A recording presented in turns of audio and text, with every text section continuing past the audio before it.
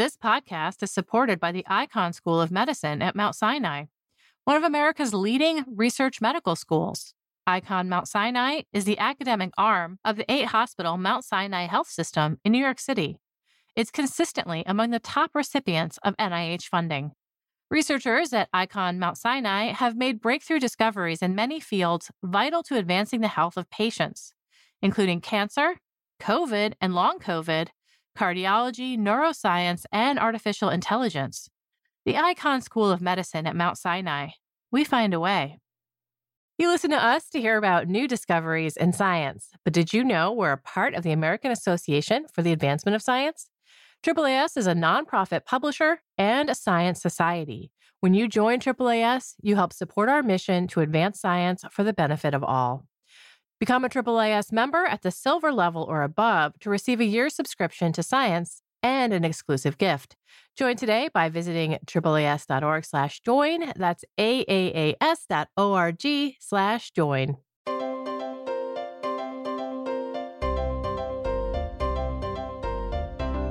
Welcome to the Science Podcast for January 10th, 2019. I'm Sarah Crespi.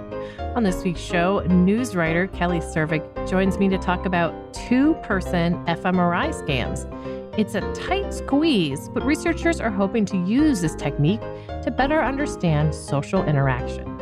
And I talk with Igor Grossman about his Science Advances paper, which delves into the difference between being rational and being reasonable. Now we have staff news writer Kelly Cervic. She's here to talk to us about two-person fMRI. Hi, Kelly. Hi, Sarah. Okay, it's my impression that when you get an fMRI, or at least an MRI, the machines are a tight fit. You're in this small, closed-in space, kind of noisy. There's just not that much room in there for one person, let alone two. Yeah, that's totally true. And I think that's for a long time been a big limitation of trying to study social interactions and get this really amazing sort of spatial resolution of seeing how the brain is activating. That's really the benefit of fMRI is you see brain activity and it's localized. So if you do if you think about an EEG. Yeah. Electroencephalography has the limitation that you're reading electrical signals through the skull, and that's sort of a barrier. So it's a lot harder to know where exactly in the brain the signal is coming from. Functional MRI is actually measuring blood oxygenation as sort of a proxy for neural activity, but it can be a lot more precise. So we're going to talk about this actually happening, two people getting fMRI at the same time, and they're not just going out and finding small people to put in there. No, so there's two research teams so far that have set up these sort of special two-person fMRI outfits. And so far, a lot of the people scanned have been either good friends or intimate partners. For good reason. They are pretty close to each other. I know that the participants would have separate, devices on their heads, but is the space bigger that they get into, the space inside the machine? Yeah, from my understanding, they're still using the same magnet, but they sort of have arranged these people so that they've got these two different little cages around their heads, like you said, and then they lie on their sides facing each other with the fronts of their legs sort of touching or even entwined. It's pretty much a cuddle. It's cozy, yeah. Yeah. Why wouldn't they just do, a side-by-side scan? Two scanners in the same room or nearby, and they can see each other on video, or they can look at the same thing and they can react to the same thing. Yeah, people are doing that. And there's this approach called hyperscanning, where you basically link two fMRI scanners that are in different places, but you're looking at sort of a synchronized view of the brain activity of two different brains. The argument here is that it's really not the same to see sort of an avatar or even a video screen with somebody on there. It's not the same as sort of being in the flesh, confronting another human right in front of your face. But there is debate about whether you really need to see both brains simultaneously versus scanning one of them while someone interacts. For example, with someone standing just outside the scanner, you could still talk to and maybe even touch that person.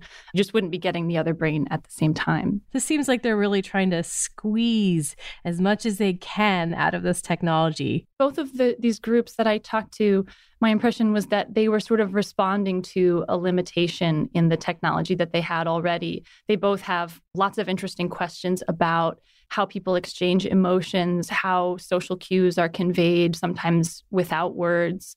So I think they are both thinking of this as like kind of pushing their technology, the technology that they had available, to the extreme. And they ended up with this sort of extreme setup. And this is so up close and personal. I mean, these, they're really intensely close to each other during a study. It does seem like it's kind of going past looking at normal human interaction and kind of expecting people. It's kind of a stretch to expect people to behave normally when they're that close to another person. Yeah. And I think, any kind of experimental setup is going to be artificial and a little weird for people, right? So, it's just a question of how different this is. Some researchers pointed out to me that maybe parent-child interactions might be a good thing to study in the scanner, either because the parent can physically be in there sort of comforting the child while you're scanning the child's brain of interest, or because you're interested in, for example, children with autism and how they interact with a parent when they make eye contact. That's something that you can really only do if you're face-to-face. Huh. What kinds of interactions have they been able to capture so far? So far, the research has been really basic. One of the teams just published a preprint of sort of a proof of concept where they showed that when people lie next to each other and take turns tapping each other on the lips, they could pick up different kinds of sensory experiences that person was having, feeling the tapping, seeing the tapping in front of their face, hearing instructions about when to tap. So that was just a basic sort of like, this is working. We're reading from the brain kind of setup. The other team is interested first in just figuring out what is the difference between a face-to-face interaction in the scanner and these sort of remote interactions where people are in different scanners with a video connection, just like what is the brain doing when you look someone in the eye. This is a slow detector. So these two people are face-to-face in a tube, looking at each other, reacting to facial expressions. That's going at one speed, but the detector would have trouble keeping up with micro expressions, right? The speed issue has to do with the actual signal from the brain that they're measuring. This change in blood flow is not happening at the same speed as the sort of firing of neurons, which is what people are really interested in. And that could be a problem if you're arguing that you need to see both brains sort of firing dynamically and interacting with each other, and that you need to see information sort of flowing from one brain to the other and going here and then immediately over here. That is a limitation of this technology, is that it's on the scale of seconds. It's not on the sort of sub-second scale that we have our thoughts and exchange them. There are other tools that can look at brain activity at that speed. Is there a way to pair that kind of measurement with what's going on in fMRI? I know that people are using magnetoencephalography, MEG, and also EEG electroencephalography, which just have sort of different trade-offs about what you can see in the brain. I think the hope is that eventually you can study people doing a particular task or having a particular interaction with various technologies and then sort of combine those insights. Have you ever been in an MRI scanner? I have partially been. I've never had my brain scanned, so I haven't had the full sort of enclosed experience. Would you get in one? Would you get in one with another person? Yeah, for science. For science, but the big S or the little s? If there were a good enough research question that I felt I was helping, and with a particular subset of people in my life. Okay. I think I could be convinced. Thank you so much, Kelly. Thank you, Sarah. Kelly Cervic is a staff news writer for Science. You can find a link to her story at sciencemag.org/podcast. Stay tuned for an interview with Igor Grossman about how we use the terms rational and reasonable. Has the public adopted the precise meanings used by economists and lawyers? This week's episode is brought to you in part by the NOMIS and Science Young Explorer Award. Are you doing excellent research that deserves recognition? The NOMIS and Science Young Explorer Award recognizes bold young researchers who ask fundamental questions at the intersection of the life and social sciences. Researchers who take risks to address relevant and exciting questions with creative approaches, regardless of the research outcome. Submissions are due May 15th. Visit science.org/NOMIS, that's NOMIS, to apply today.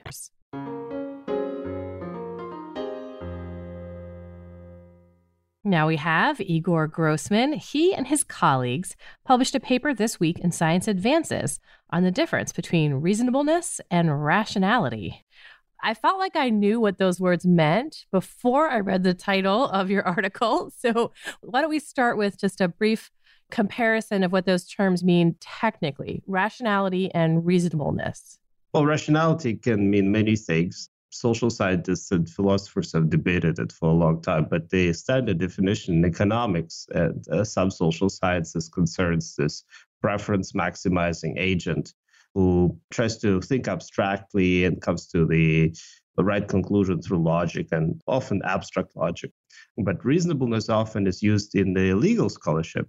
And often it reflects this kind of impartial observer who is sensitive to social norms, who is very pragmatic, reasonable under certain circumstances. It's not like always reasonable to do X, but depending on the situation you're in, one thing may be reasonable, and in another situation, a different thing may be reasonable. As you mentioned, both of these terms kind of fall out of different disciplines. So rationality is the focus of certain disciplines, reasonableness is important for others. But what you were trying to get at to some extent in this paper was, how do everyday people think of these terms? Do they make distinctions? And why might those distinctions be important? So how did you go about trying to find out how people think about these terms? It's a complex question. So what do people think about rationality? Nobody ever looked at that before in detail. So we thought, like, if you really want to unpack it, we need to employ different methodologies. We started with looking at narratives in newspapers, in books, in Supreme Court opinions, even in TV sitcoms. So like, okay, so what is the noun that would follow reasonable and a noun that would follow rational? And we classified this top 100 nouns, let's say, that would follow the adjectives reasonable and rational in terms of focus on the person and individual preferences versus focus on social context and interpersonal consideration. What were some of the top nouns that you found associated with these different terms? Rational self-interest is the most common one that is uniquely rational. You would not say reasonable self-interest. I mean, you could say that, but it doesn't occur as often. In contrast to that, a reasonable accommodation is a very common one. You would be able to say rational accommodation, but you already feel like this is not something that people would tend to do.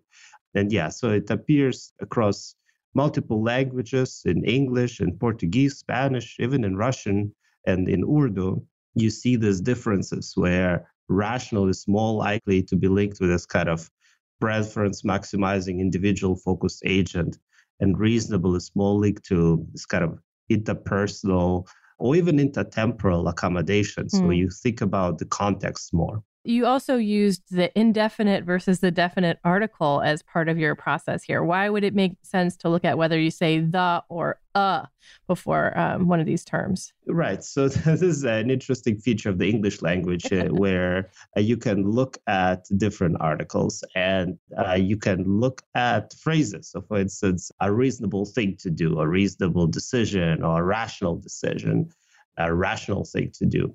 You can say a reasonable thing to do, or you could say the reasonable thing to do. And that sounds much more definite if you say the reasonable thing to do. It seems like there's one way to solve this problem. But it turns out that if you compare those, people are more likely to say the rational thing to do, but a reasonable thing to do, suggesting that reasonable is used much more holistically, as a rational is having some kind of a general formal rule that is driving why people would prefer one particular course of action. So those parts of your study looked at what's already happened out in the world, like how these terms are used. But you also did some experimental interventions where you looked at different kinds of performance of rationality or reasonableness. Can you talk a little bit about that? Sure. So the key thing for us was to show that not only are there different narratives in language, but also that there are implications for performance in economic games.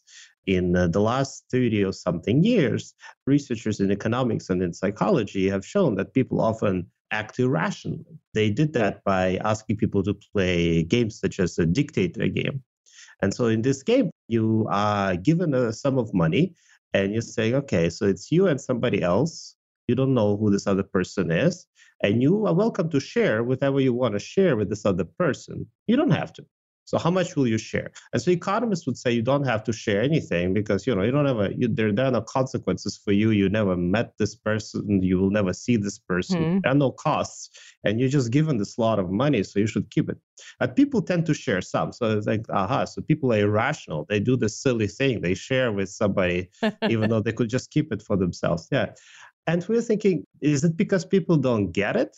Is it just that they don't understand what rationality means? Maybe they have we use the term rational to mean something entirely different than what economists mean. Or is it that they follow some other principles? So we ask people to play this dictator game, as well as many other economic games.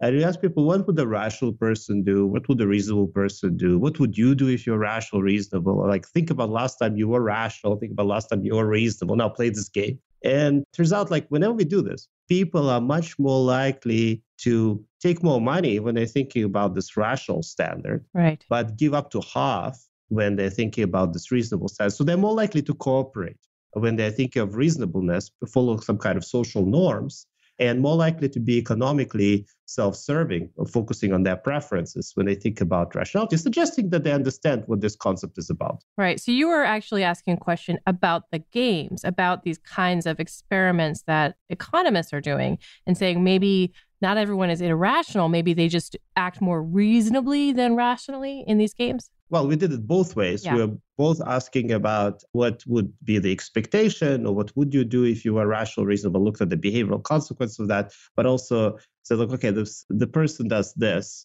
versus that. He is either cooperating or he is self-serving. How rational versus reasonable is that? The reason why we wanted to do this is just to see what the consequences of these concepts are for economic behavior and whether people understand the standard of rationality, but potentially do not use it all the time due to preference for this reasonableness standard. Why do you think this is an important question to answer? We often have these grand theories about what it means to make a sound decision or what is a good judgment. But, there is reality and there is also what people actually think about this, the general public. And just serving that and comparing it against some kind of standard expert definitions is a very important thing because then you can actually evaluate to what extent are people off in their beliefs. Right. But the other thing that is also very important here is that people often think that, look, individuals are not acting rationally, so there's nothing you can do to teach them. So you have to really socially engineer the environment through so-called nudges, for instance.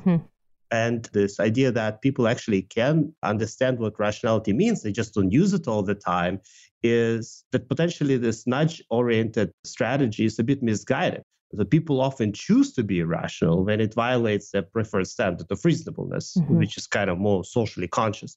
So the idea would be potentially, instead of just using nudges to supplement them, I'm not saying that they shouldn't be used, but to supplement them, one could also remind people of these different standards in different situations. So if you want people to act rationally, you should remind them of the standard of rationality, which they probably just don't think of all the time. I kind of know what nudging is, but can you give a specific example of how nudging has been used in the past and how presenting somebody with a rational versus reasonable, framework to deal with a question might aid or supersede nudging? So nudges normally refer to simple reminders or structuring of the situation. For instance, a good example that some claim is fairly effective. Imagine that the default strategy on your driving license for organ donation is not a no, but yes. If the default is yes, people are more likely to opt in than if the default is no, which is originally was the case. Or imagine the thermostat in your house is set up in such a way that you can compare your ratings to the ratings of the other people in your neighborhood. So like simple things that do not really explain what you should be doing and why you should be doing things, but rather just activate certain concepts, either be a social comparison in case of this thermostat, or just lazy preference in case of organ donation. I've run into both of those things and I'm feeling very nudged. Right. And it's a very popular policy. And I do think it works, but it kind of robs people of some kind of free will. There's a big debate about that. But also, It suggests that people, their motivations don't matter. I think that's misguided because people do think about and care about making good decisions. And so the idea here is that potentially this idea of understanding what rational and reasonable standards are about can give them this agency back, give them this kind of motivation back and say like, okay, look, in this situation, it's really beneficial to be rational because then you can have this and that benefit. So go ahead and be rational. And if people understand that rational means focusing on their preferences, then they would potentially be able to do exactly what economists would suggest they should do. It's just that sometimes this is not the first thing that comes to their mind. All right. Thank you so much, Igor. Yeah, you're welcome. Igor Grossman is the director of the Wisdom and Culture Lab at the University of Waterloo. You can find a link to his Science Advances paper at sciencemag.org/podcast. And that concludes this edition of the Science Podcast. If you have any comments or suggestions for the show, write to us at sciencepodcast@aaas.org. You can listen to the show on the Science website. That's sciencemag.org/podcast. There you'll find links to the news and research discussed in the episode. You can subscribe on iTunes, Stitcher, Spotify, Pandora, and many other places. The show was produced by Sarah Crespi and edited by Podigy. Jeffrey Cook composed the music. Special thanks to Megan Cantwell and Joel Goldberg. On behalf of Science Magazine and its publisher, AAAS, thanks for joining us. You listen to us to hear about new discoveries in science, but did you know we're a part of the American Association for the Advancement of Science? AAAS is a nonprofit publisher and a science society. When you join AAAS, you help support our mission to advance science for the benefit of all. Become a AAAS member at the silver level or above to receive a year's subscription to science and an exclusive gift. Join today by visiting AAAS.org/join. That's AAAS.org/join. This week's episode is brought to you in part by Science Careers. Looking for some career advice? Wondering how to get ahead or how to strike a better work-life balance? Visit our site to read how others are doing it. Use our individual development plan tool, access topic-specific article collections, or search for an exciting new job. Science Careers, produced by Science and AAAS, is a free website full of resources to help get the most out of your career. Visit sciencecareers.org today to get started.